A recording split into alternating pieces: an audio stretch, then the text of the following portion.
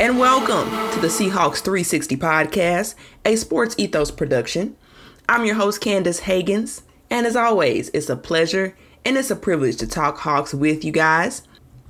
Your Seattle Seahawks fell in defeat and are now officially 2-3, losing to the New Orleans Saints in what was another shootout, 39-32. Seahawks lose. But despite that loss, there are a lot of interesting talking points coming out of that game.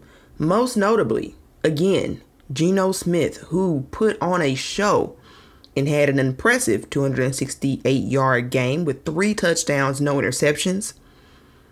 With a 139 passer rating, he was incredible. And honestly, there were a lot of opportunities left on the table that were beyond his control. DK Metcalf dropped a perfect touchdown pass.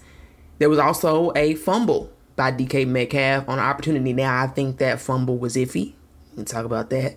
But yet they called it a fumble, so it was a turnover. But there were a lot of opportunities left on the field still. The score could have been even higher.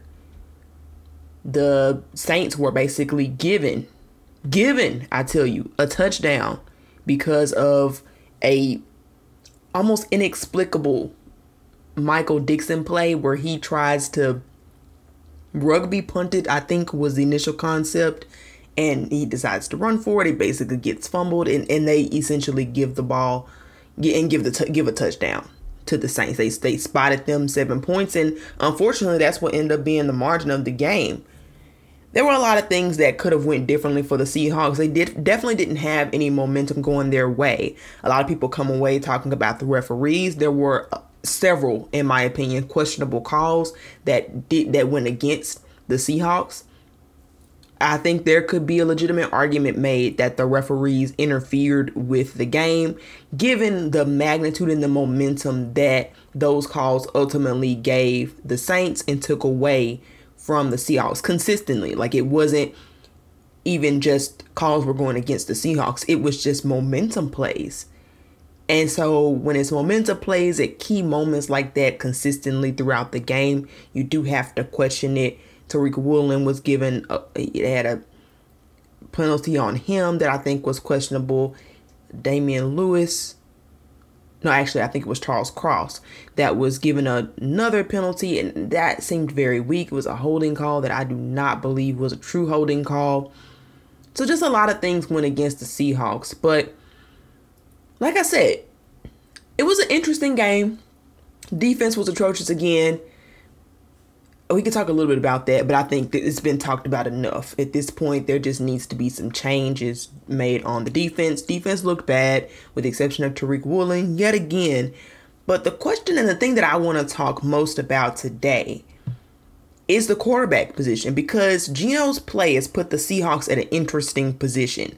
When the season started, it was assumed that the number one need for the Seattle Seahawks would be quarterback. Because Geno Smith is on a 1-year deal, he was widely viewed as a stopgap at best, but probably the league's worst quarterback at worst. A lot of people thought that Drew Lock would start eventually, that Geno wouldn't even get a lot of opportunity to play. He wouldn't play well at all. And Geno has just repeatedly, week after week after week, stacked up not just good performances, but elite performances. So let's talk about it. The question that I have and that I want to emphasize the most in today's episode is, should the Seattle Seahawks still draft a quarterback? It is the buzzing question throughout Seahawks fandom and, to some extent, the league in general. So let's get into it and talk some Hawks.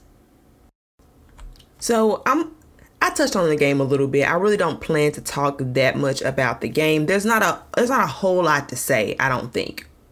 Or maybe there is, but I'm just not going to emphasize that in this episode, because there's a much more interesting topic of conversation, like I mentioned, and that is, should the Seahawks still draft a quarterback? Right now, Geno Smith is ranked number 1 over a Patrick Mahomes, over a Josh Allen, number 1 in PFF ranking at 90.2. He is also ranked third in yards per attempt at 8.3 yards per attempt. He's number one in completion percentage for those who have over a minimum of 20 attempts. 75.2% there. He's ranked number one in passer rating at 113.2. I mind you, Patrick Mahomes' passer rating right now is 110.5. And like everybody expected, your Seattle Seahawks are ranked the number one offense in the NFL using DVOA or measured by DVOA. And for those of you who may not know, DVOA stands for Defensive Adjusted Volume over Average. And essentially what they do is it ranks offenses, but it accounts for some things that just general statistics don't. So quarter scrambles are counted as passing plays instead of rushing plays. There's an account for if somebody is playing indoors, so indoor plays taken into account, as well as strength of schedule to some extent. So a lot of factors go into it, but it is probably one of your best, most accurate assessments of offensive efficiency that exists in the NFL. And the Seattle Seahawks rank number one in large part, in no small part, because of Geno Smith. Right now, statistically, he is a clear top 5 quarterback in this league. And I don't think a lot of people, or really anybody, including myself, who was a Geno optimist. I was a Geno advocate. I said that he would play well. I said he would outdo or outlive everybody's expectations, but that's just because everybody's expectations were so low that I did think he would be able to do a better job than people thought that he would. He's outsurpassed even what I could have imagined. And so because he's playing like a franchise quarterback, at least through the first 5 weeks, and it has yet to be, to be told if he can keep this up throughout the remainder of the season. But assuming he can, because there are a lot of really sustainable things about Geno's game that I think can carry over game to game. His accuracy, that doesn't seem to be going away. It seems to be very sustainable. But his control and his command of the line of scrimmage, getting the Seahawks in and out of plays, and his ability to read defenses properly doesn't seem to go away, just because that's just the depth of his knowledge. I don't see a real reason why he should have a tremendous dip. It's not anything obvious. Now, of course, no team has been able to truly expose his weaknesses, and Geno does have them. He does have a ceiling, and so we'll see as the season progresses what he looks like against a Bucs defense and things like that. But if he continues his play, the Seahawks then have found themselves a franchise quarterback who they don't have under contract through next year. And so the question is, what do you do with that? A lot of people have been arguing that because Geno has been playing so well, the draft focus needs to shift from quarterback to defense in the first round with their first 2 first-round picks. That's what a lot of people are talking about. And in fact, a lot of mock drafts are mocking that the Seahawks will select 2 defensive players in the first round and not a quarterback. Some do, assume that they'll get a quarterback steal. But if you look at the recent ones, not really. The consensus is the Seahawks have found their quarterback. But I want to question if that's a foregone conclusion. Because as I mentioned, Geno is not under contract next year. And I think a lot of people assume that the Seahawks will easily be able to reattain and re-sign Geno Smith. I think that's the wrong assumption. In fact, I have legitimate serious questions about the Seahawks' ability to retain Geno if he keeps up this form of play. I think he's going to price himself right out of what the Seahawks can do. A lot of people think that Geno can get a $15, $20 million deal. Well, if you think that, let's go over some numbers. Let's talk through some scenarios. Here are real contracts that happened. There aren't a lot of situations historically that have been anything close to what Geno has been or will be if he's able to sustain this level of play. But here are a couple close examples. Jameis Winston, who was a starter for the Bucs for years. He did a backup quarterback job for some time, sitting behind Sean Payton and Drew Brees, learning more about offenses and decision making, which was his biggest downfall. And then he came out in 2021 and he started for about 7 games and he was playing well. His completion percentage ended up being about 58%. He had 14 touchdowns, 3 interceptions, a passer rating of 102, and he averaged 7.5 yards per attempt. It's pretty good stuff. It's not as good right now. It projects to be around where his completion percentage is lower, but a lot of his other stats match up to where by the end of the year Geno will be. But this is 7 games, right? And so Geno has really almost outsurpassed this in his 7 games alone.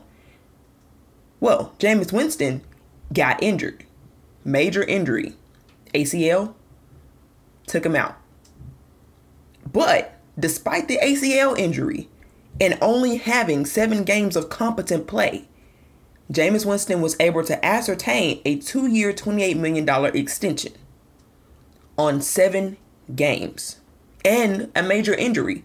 You know how many question marks people have or players have coming off an ACL injury, and that still got him $14 million.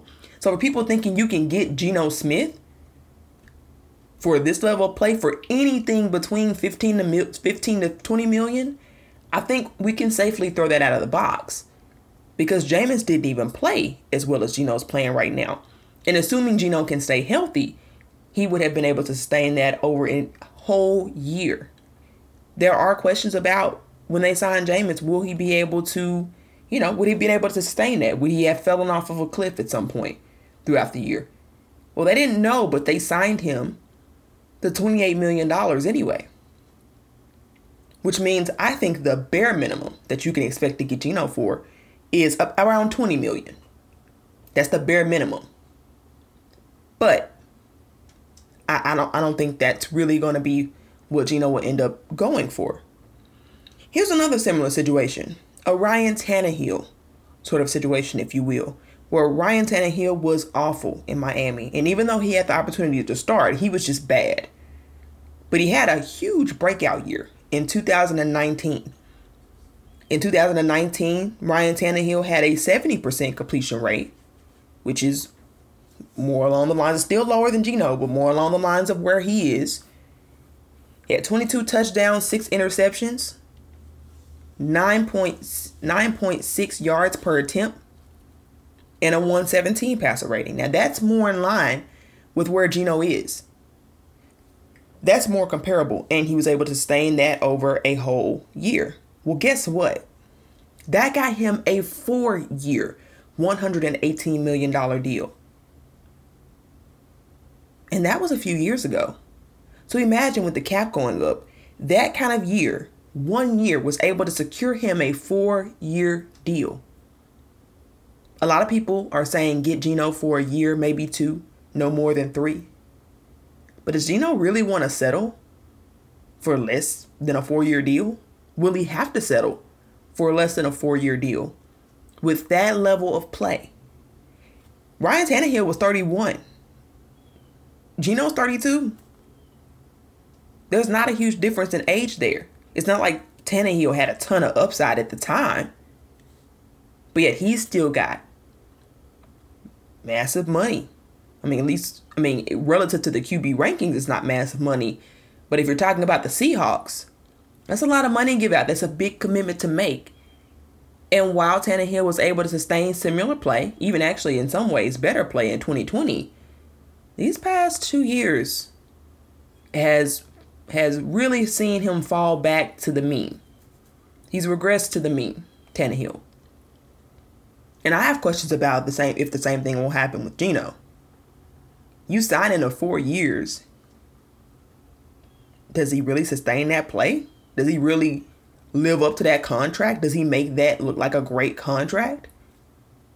I'm not sure about that. In fact, I question it. As great as Geno has played, I don't know if he'll ever sustain that over a period of 4 years. I think you see slight regression back to the mean because, like Ryan Tannehill, there's not upside there. There's not. And I would argue that Geno does have a better arm than Tannehill probably ever had. But when it comes to interceptions and things like that, in those big moments, in those really big moments when you're in the playoffs and teams are scheming to take away your strengths, to make you play towards your weaknesses, will Geno really be able to do that? I think there's a ceiling on that. I think he might even be able to take the Seahawks further than Russell Wilson did in the playoffs. That's not saying much, but I think he could get the Seahawks to an NFC championship perhaps if the defense were, even halfway good, mediocre. But I just don't know if he can get you to a Super Bowl. And it is a valuable question about if the Seahawks should really pretty much put all of their resources into Geno, because that's what that would be doing. The Seahawks have less cap space than people think because they've already re-signed Quandre Diggs, Jamal Adams, those contracts, Tyler Lockett, DK Metcalf, those contracts, Uchenna Nwosu, Shelby Harris, those contracts. They already have players they're paying big money to. The Seahawks have $32 million in effective cap space. Well, for those who say let's just franchise Geno Smith, you want to guess what the franchise tag would be for a quarterback? $31.5 million. So you would effectively be killing all cap space. Like, I'm not even sure you'd have enough money to pay. You wouldn't have enough money to pay the draft picks by franchise tagging Geno Smith. People say draft the quarterback, franchise tag Geno. Oh, well, fine and good. Now, there are things the Seahawks could do to mitigate their cap space a little bit, make some room to be able to pay Geno and the draft picks, but that will be it. There'd be no other moves. And this team is still really early in the rebuild. There's still a lot of holes that need to be filled. I don't think that's the way to go. So you rule out the cap space option. We've ruled that out effectively. We've ruled out the option in terms of him being able to take anything less than 20 million, because that's not happening. To me, that leaves a couple of options. They could extend him now, not knowing if he'll be able to sustain this level of play. I think if they did that now, they may be able to get him for around, I'll say $25 million. Because if the franchise tag is 30.1, sorry, not 30.1, 31.5, if that's the franchise tag, you might be able to get him for a little less over an extended period of time. Maybe you might be able to get him for like 2 years, maybe 3. He might agree to that. It's more long-term money. It's more money than he's seen in a long time. And he already knows he can excel in this offense. That will only get you so far, though. In terms of that, there's a chance Geno can decide that he wants to bet on himself, because in the free market, the Ryan Tannehill deal was worth $29.5 million per year. If you didn't want to do the math on that, that's $30 million per year. Like I said, that was a few years ago, and the cap is expected to go up. I think you'd be very lucky, and Geno would be doing the Seahawks a major favor if you were able to ascertain him again for anything less than $30 million. I mean, I know $20 million is the floor, right? But I think he'd have to regress in order to be worth 20. Why would he accept 20 when Ryan Tannehill is getting 30? Right? That's in line. Like that pretty much makes that the floor for him, given that I think he's playing better than Ryan Tannehill played in 2019 in a lot of metrics. Are you willing to pay Geno Smith $30 million? I don't think that I am. And I am a huge, huge, huge Geno advocate. I am. Please don't mistake me. You all, if you listen to this podcast from the beginning, you know I advocated for Geno. Felt like Pete was leaning in that direction. And I felt like Pete was making the right decision all along by picking Geno over Locke. I believed he could do far better than people ever thought he could do. But I also know that there is a ceiling on Geno.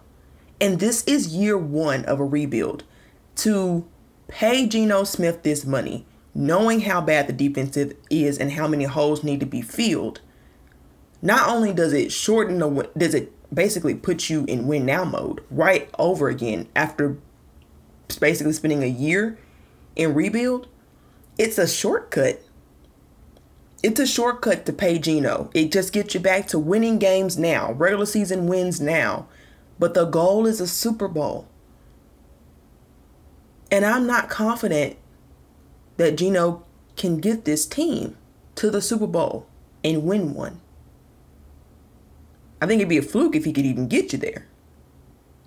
As much as I respect everything Geno Smith has done, there's a ceiling there that I believe still exists. I think if this is the playoffs, Geno wouldn't look as good. He just wouldn't, especially with the whole year of tape out on him and what he does well. The NFL catches up, and I don't think it'll be worth it to take almost all of your effective cap space and spend it at one position. The Seahawks have too many holes. Now, if this roster was more balanced, perhaps that's a whole different conversation. It really is.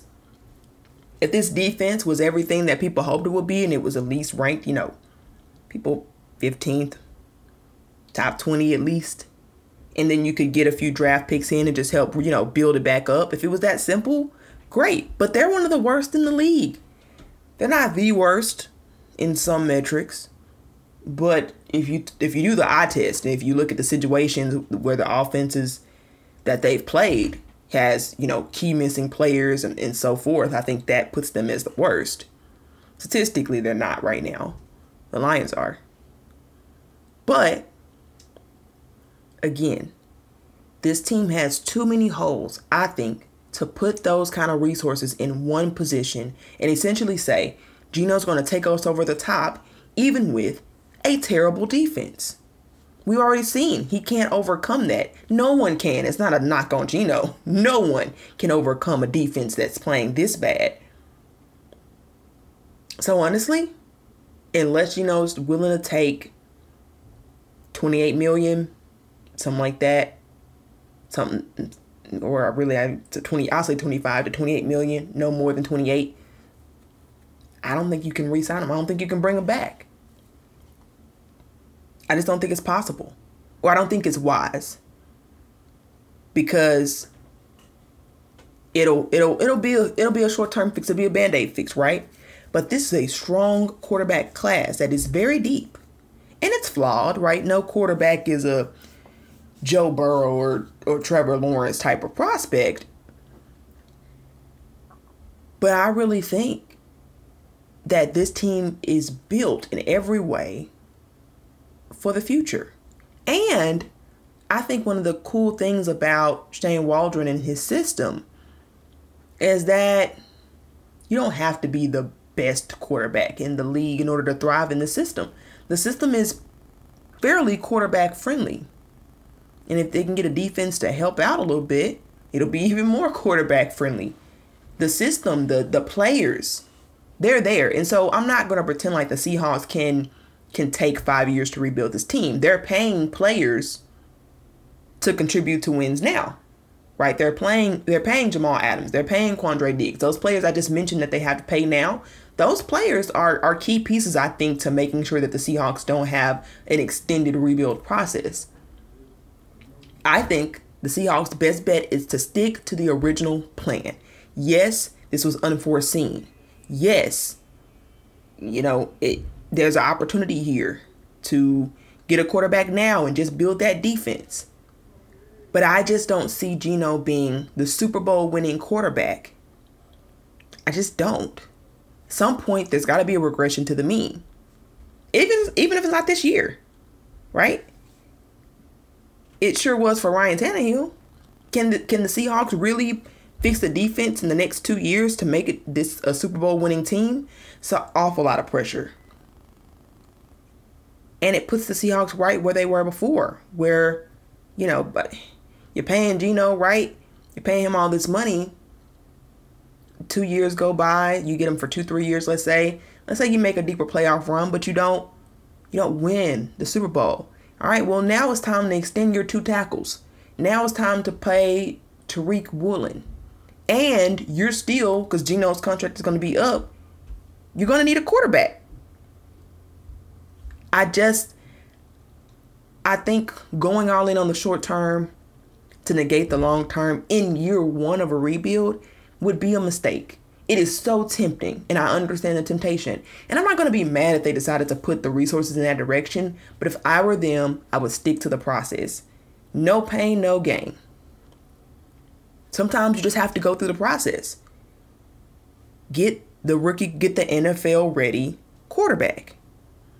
Get the Will Levis who knows how to work an offensive scheme, who really has worked this offensive scheme, who could thrive in it. He's not going to know defensive coverages the way that Geno does. He's not. There's no way. But also, hopefully, the defense is better and has more personnel that can help come in and contribute and help take some of the pressure off of Will Levis if that were to be who the Seahawks selected. Right now, based off Take-a-thon, the Seahawks have the number 10 and number 11th draft picks in the draft.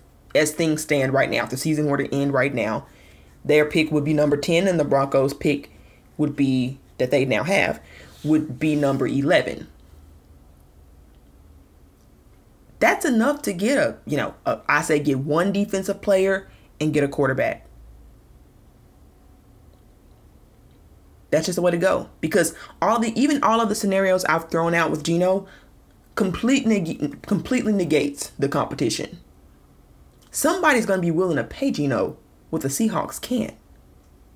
The Bears, for crying out loud, have bucos, just tons of cap space. They could throw the book at Geno if they wanted to and give Justin Fields a little bit more time to develop, or decide to move on from him altogether, or give him a veteran presence. Whatever they wanted to do, they could do that. They got the space they got the money to pay him. There are a lot of quarterback needy teams, and not everybody's going to feel confident they can get their guy in the draft. Somebody's going to want an insurance policy. Somebody's going to be willing to pay for an insurance policy, and then the Seahawks get into this bidding war. Stick to the process. That's what I say. Stick to the process. Let Geno get you as far as he's going to get you. People say it will be a loss if you let Geno walk. And it would be. I'm not pretending like it's not. And I'm not pretending like it's a huge risk either, because it is. Geno could go out and ball out for the next 5 years, and the Seahawks will look silly for letting him walk. But at the end of the day, you only have so much cap space. And this team isn't ready to win now. Going in on Geno is making a win now move. When the Titans went in on Ryan Tannehill, they already had much more. They were further ahead. They had a good defense. They had Derrick Henry. They had A.J. Brown. They were already really building towards something. They didn't have as many holes on their roster as the Seahawks have on theirs. That's the bottom line. Could it be a mistake? Yes. But I think the ultimate mistake would be paying Geno and hamstringing this franchise, both in the short, potentially in the short, but definitely in the long term. Think about it like this. When the initial trade for Russell Wilson went down, they were betting on themselves, John Snyder and Pete Carroll. They were saying, we can find another quarterback that can fit this system. And they may not be Russell Wilson, but they can be competent. They can do well. They will be able to grow in this offense. We've got enough offensive weapons around to be able to sustain pretty good play, to be able to build the roster back up and not pay a ton of money for a quarterback. That was a strategy. That was a thought process. They've proven that with Geno Smith. So why get stuck there? Why get stuck in that cycle? Keep that same mindset, right? Go on to the next. You don't need to pay all this money to the quarterback position. You can build the roster around the QB, especially with a quarterback friendly system, really. And it's not like Geno walks away with nothing. I think he has tremendously helped those tackles. So it's not like Geno walks for nothing. I don't know if another quarterback could help those tackles as much as Geno has by being, sometimes he can get, not step up in the pocket or from time to time. He has criticism from time to time, but he does a really good job of getting the ball out quickly and not putting too much pressure on the tackles and really helping them grow along with his style of play. And sure, sometimes he can throw it down deep, but I think his cadence in the pocket has helped them grow. It's helped the whole offense, I think, grow. Tyler Lockett has the most yards he's ever had through 5 games, for goodness sakes. And so if you can do it with Geno Smith, you can do it with the rookie quarterback, and you can do it, continue the cycle. It was a whole thought process. They didn't feel like they needed to throw a black hole of money into the quarterback position. They felt like they could get a good game manager quarterback and build the team around them and become Super Bowl champions the way that they were a Super Bowl champion in 2014. It'll really be interesting to see the narrative, how it continues to fold, how it continues to evolve, because I have a feeling the narrative won't stay. Geno will have a bad game, maybe a time or two, or maybe not have as good of a game, and maybe it'll be less of a discussion. But we'll continue to monitor that throughout the season. I think it will continue to be a hot topic amongst all Seahawks fans. But I do want to go back and do a little bit more game recap. Like I said, I didn't want to focus too much on it. I think it's a similar story. Good offense, terrible defense, calls not going the team's way, etc., etc. And there were some interesting storylines, but ultimately the Seahawks didn't win. They couldn't get it done against all odds. But there were some long-term repercussions as a result of that game, though, and that was the loss of Rashad Penny. Unfortunately, Rashad Penny suffered a broken fibula, and he is out for the season. That is a tragic loss for somebody who I think really needed a full year of putting together some real production. He is so talented. He has proven that he is talented at least, but he just cannot stay healthy. And it just seems like the guy's unlucky. I mean, the hit that he took, a lot of people could have got injured. The way that he fell and the way he kind of fell on, just unfortunate, really. It does make it potentially more likely that if Seattle wanted to bring him back, that they could, because I don't think he's going to get, much money in the market. The market won't be there for him because nobody's going to be willing to pay a running back a lot of money who can't stay healthy for more than 6 games. Unfortunately, that's a rough way to put it, but it has been his reality. And when he has been healthier longer, he hadn't been able to have the production. So that'll be something to watch, but he's out. It is an opportunity for the rookie, Ken Walker III, to really show up. And he is no Rashad Penny. That is obvious. But will he be able to keep the run game going? Right now, the Seahawks are number 1 in yards per carry, actually. And a lot of that has to do with the production of Rashad Penny. Will Ken Walker be able to produce similar production where the run game can continue to be productive and respected to really allow for some deep passes by Geno? I think the run really complemented the pass up, these past few weeks. The question is, will the run game still have some teeth to it? And can Rashad Penny carry the load? Will DJ Dallas be able to be a complementary secondary back, running back number 2? Hadn't seen a lot of good things from DJ Dallas to this point since the preseason. I'm curious if he will be able to step up as well in a time such as this, with Travis Homer still being on IR. Another loss was Al Woods, who got injured in the game, and it is questionable about if he will be able to return in the game on Sunday. That's something to monitor. He did not practice at Wednesday's practice. They said they plan to rest him for the next few days, see if he'll be ready to go on Sunday. That's a really big thing to watch because this defense doesn't have much going for it, but Tariq Woolen and Al Woods have been consistently great for this team. And even at his age, he is still 100% some of the engine running to allow anything productive to happen on defense. And he was missed in the second half of that game against the Saints. But, there were some hits. Gabe Jackson, he went out with an injury as well. Shelby Harris he also did not practice Wednesday. So there's some key injuries to watch for in particular this week. We'll continue to monitor that for sure. But there are some positives that came out of this week so far as well. And that is that the Seahawks re-signed Bruce Irvin, a fan favorite. I know I am certainly excited about this signing. Bruce Irvin is exactly what this team needs. And I don't know how much production he's going to give the team, but my goodness, he can't be any worse. He can't be any worse than Darrell Taylor has been. He can't be any worse than Cody Barton has been. And I get the sense they plan on playing him more at the edge, letting him set the edge because he can competently do that in a way that Darrell Taylor has proven not to be able to do. He's going to allow for Uchenna Nwosu to be able to get a little bit more rest because he's quite frankly playing too much. Honestly, they could put him an inside linebacker and he'd be an upgrade over Cody Barton just because of the IQ alone. Cody Barton is still obviously struggling each game.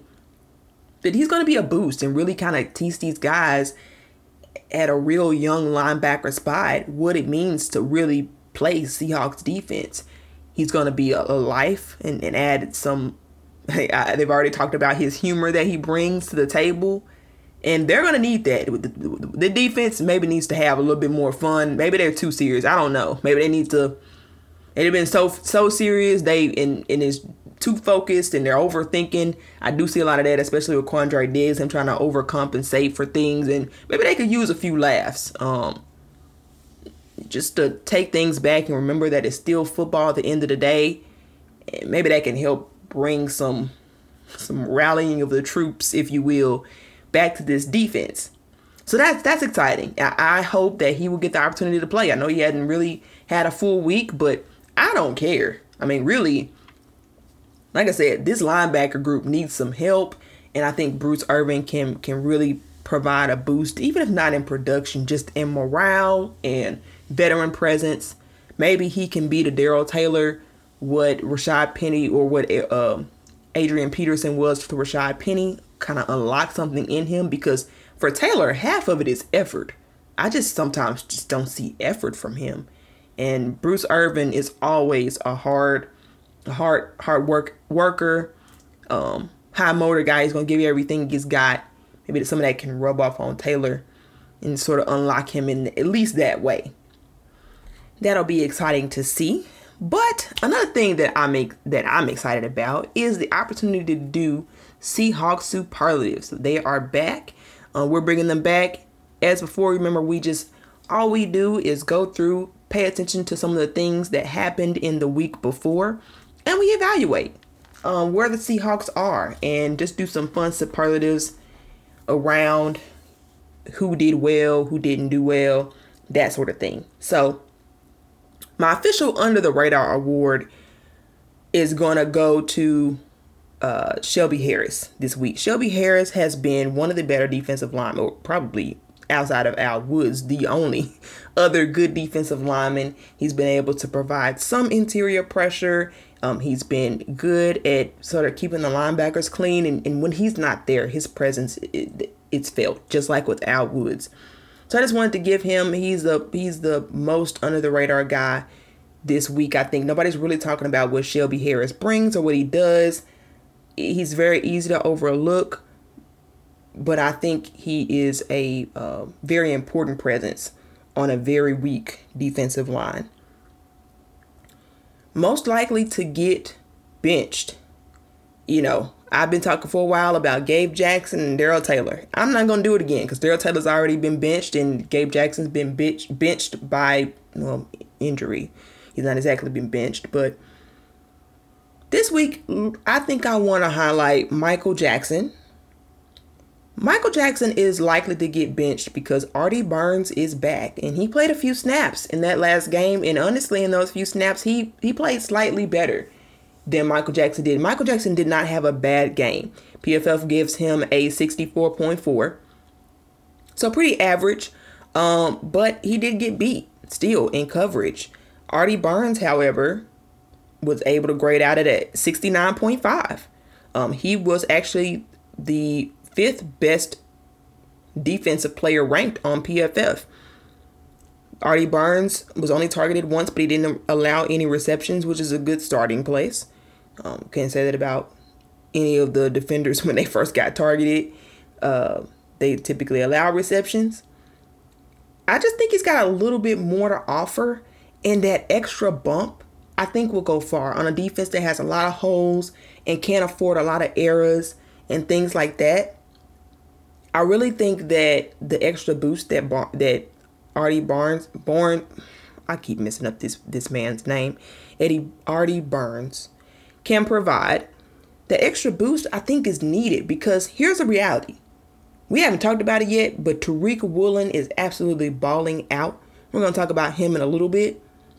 But because he's balling out, I just think quarterbacks are going to stop throwing his way, which means there's going to be everything is going to come by the way of Michael Jackson. And I don't think he can handle that. I really don't. I don't think he can handle being targeted at that rate without being a liability. They're going to throw at him because they feel like he's a liability. You need somebody who can really hold their own. I think you need somebody with a little bit more veteran savvy and starting experience. Artie Burns can be that. He really can. I believe that he can hold it down with Tariq Woolen not being targeted intentionally and not be a liability. At least that's my hope. So my thinking is that they really should start Artie Burns. Give him that shot.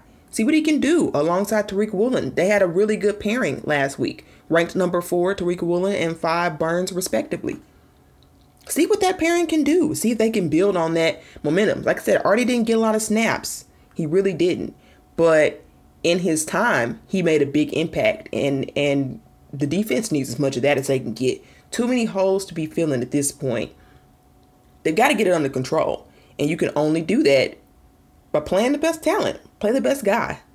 Michael Jackson's not a rookie. He's not a draft pick. So you don't gain anything by starting him over Burns. They're both on 1-year deals. So he's my most likely to get benched on defense. On offense, most likely to get benched is Austin Blythe. This has not really been talked about a lot, but it is so worth talking about. He is rated by PFF as one of the worst centers in the league. The worst. Last I checked, the worst. He grades out at a 43.4 this season. That's his worst season by far.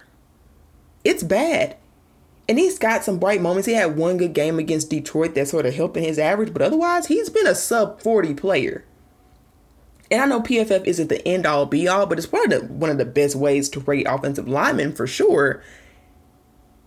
And it's been inconsistent. He's not been consistently strong in the run game, bad in the pass, not being consistently bad at the pass, but good at the run. He's been inconsistent in both. He's had games where he's been abysmal at the run game. He's had games but he's been better at pass protection. He's had games where he's been bad at pass protection, but he's been better at the run game.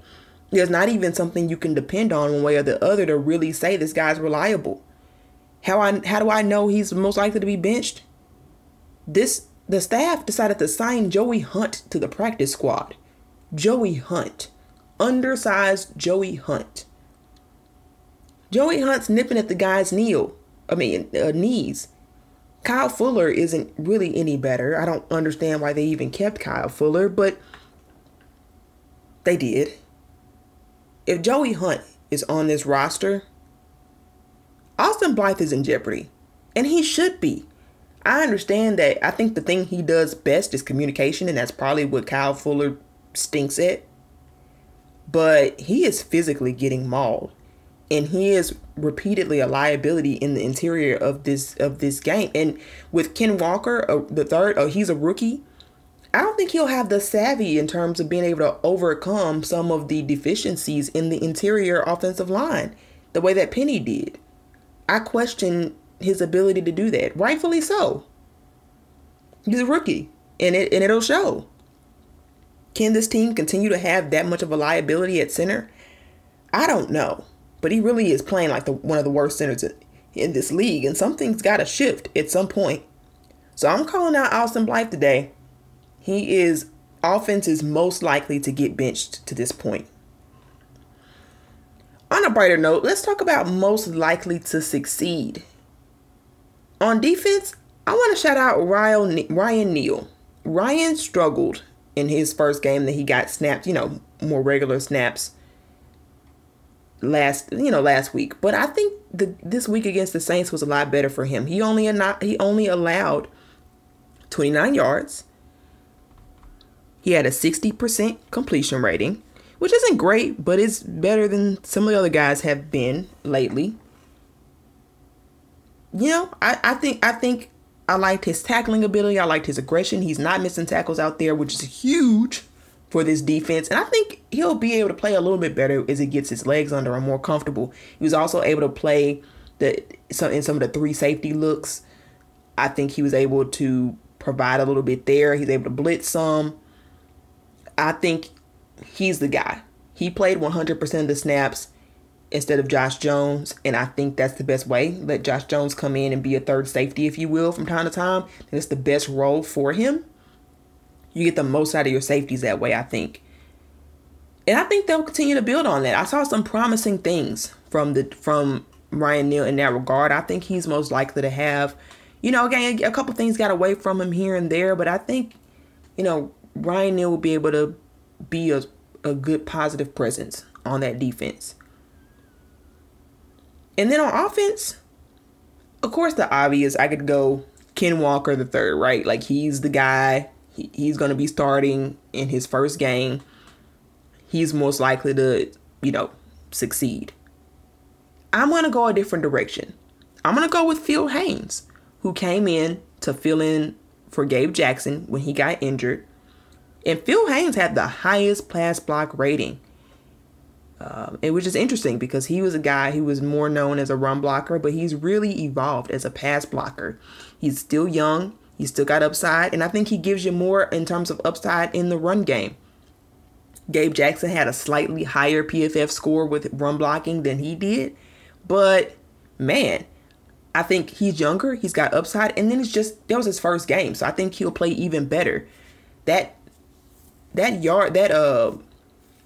70-yard run that Ken Walker had was in large part, Phil Haynes was in for that. He was in for that play. He ran behind the hole that Phil Haynes blocked. And it wasn't just him alone, but I really think that two-man game between Phil Haynes, I think he can upgrade this offensive line. I'm going to be frank. I've been very hard on Gabe Jackson, and I've been wanting to see him benched.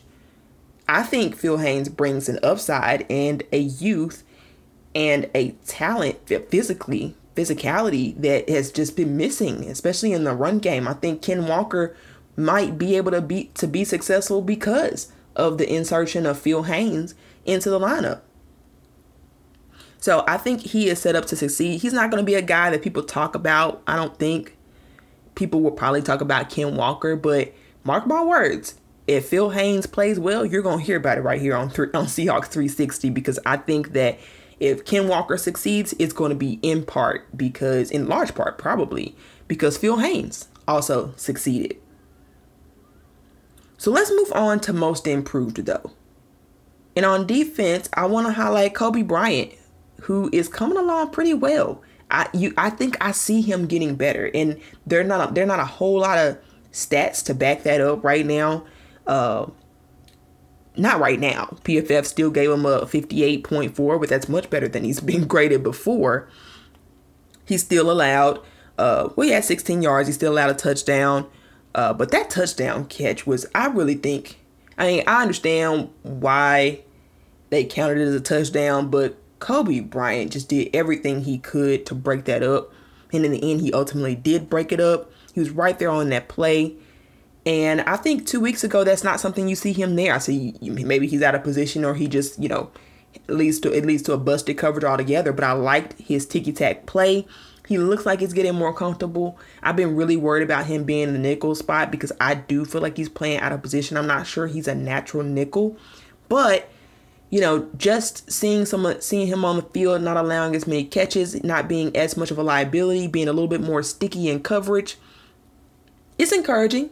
And I think that ultimately, maybe this isn't hurting his growth. Maybe it is still helping him, even if he's not a natural nickel per se. And then on offense, I want to shout out Noah Fant as being the most improved. Noah Fant, he always came in as being talented, but I don't really feel like he showed himself as being, as a part of the Seahawks system. He hadn't been bad, but he hadn't really done anything to stand out. He lost he got on a lot of people's bad side in the preseason when he didn't make any effort to stay in bounds after Geno threw him a beautiful, beautiful pass. He's still been getting a lot of reps, but Will Dissly has been the clear, really, I think the better tight end all around up to this point. But Noah Fant had a really good game. He's pretty positive when it came to his pass blocking. He had 49 yards on 3 receptions, which means he averaged about 16 yards per catch, which is pretty good stuff. He was ranked a 73 overall on offense, and he was really able to provide this team with some good versatility, I thought. And then finally, the awards for the best all around goes first up to Tariq Woolen. Tariq Woolen has moved from most improved to best all around because this guy is dominant. I mean, he's playing at an all-pro level. Right now, he leads all corners in interceptions as he got his 3rd interception in a row last week. He graded his highest that he's graded to this point as a 73 on PFF. And he only allowed a 38.9 passer rating. The guy is really been dominant, and you can still see there's room for him to grow. You can see he's getting more comfortable. You can see he's adjusting his technique and small things like that. There's some things he could do to be even better, but just his sheer speed and his length allows for him to continually be a playmaker for this team. 66% completion. I mean, really, it's so comparable to Richard Sherman, and that makes it so exciting.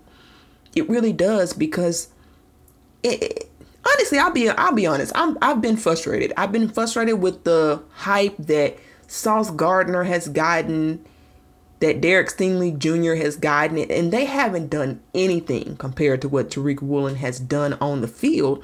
He has continuously been a playmaker for his team, and that's not easy to do because he's got absolutely no pass rush to help him. And I mean no pass rush to help him. So for him to be doing the things that he's doing with so little experience, you could see it's so obvious. It pops out on film. If you look at his interception, he basically is running the route with the wide receiver. You can see his wide receiver background as he's running that route. He's basically running it himself. His fluidness, his ability to just turn his hips and get up and run, his ability to bait quarterbacks to make it look like the target be wide open, but his burst just allows for him to just have a quick recovery. He has been the absolute most fun part about watching this defense, and I would say he is officially the best defender on that field, even over Big Al Woods, who has been dominant in his own right. I can't talk enough about Tariq Woolen because he looks like second team All-Pro right now. He's got a strong case. I can only hope that he continues to make plays to get this national recognition because he deserves it. He deserves to be one of the few rookies in history to be nominated as All-Pro. Certainly Pro Bowl. So it's continued. This defense has had its struggles, but man, is Tariq Woolen absolutely the life of the defensive party. And then our offense, it's an old story to tell, but it can't be anybody else but Geno Smith. He is absolutely lighting it up week after week, continuing to exceed expectation. Geno Smith, already giving you the statistics, just the things he's doing, the elite level that he's playing. He is absolutely the best offensive player all around on the Seattle Seahawks team. So anyway, guys, we got into a lot today. That's all I have for today. We're going to get you guys a preview to the upcoming Cardinals game very soon. So we'll talk a little bit more about that soon. In the meantime, be sure to follow me on Twitter at CandaceH901. That's CandaceH901. Be sure to follow the show, Ethos Seahawks, on Twitter. And if you're listening on YouTube, why don't you leave your comments? What are your thoughts on Tariq Woolen? Do you have any thoughts on Geno Smith? Would you extend him? How much would you pay him? We'd love to hear what you guys think. If you're listening to us on iTunes, be sure to give us a 5-star review. We always appreciate that. Helps us get our viewers up, support the show. In the meantime, that's it, guys. That's all I got. I'm out. And as always, go Hawks.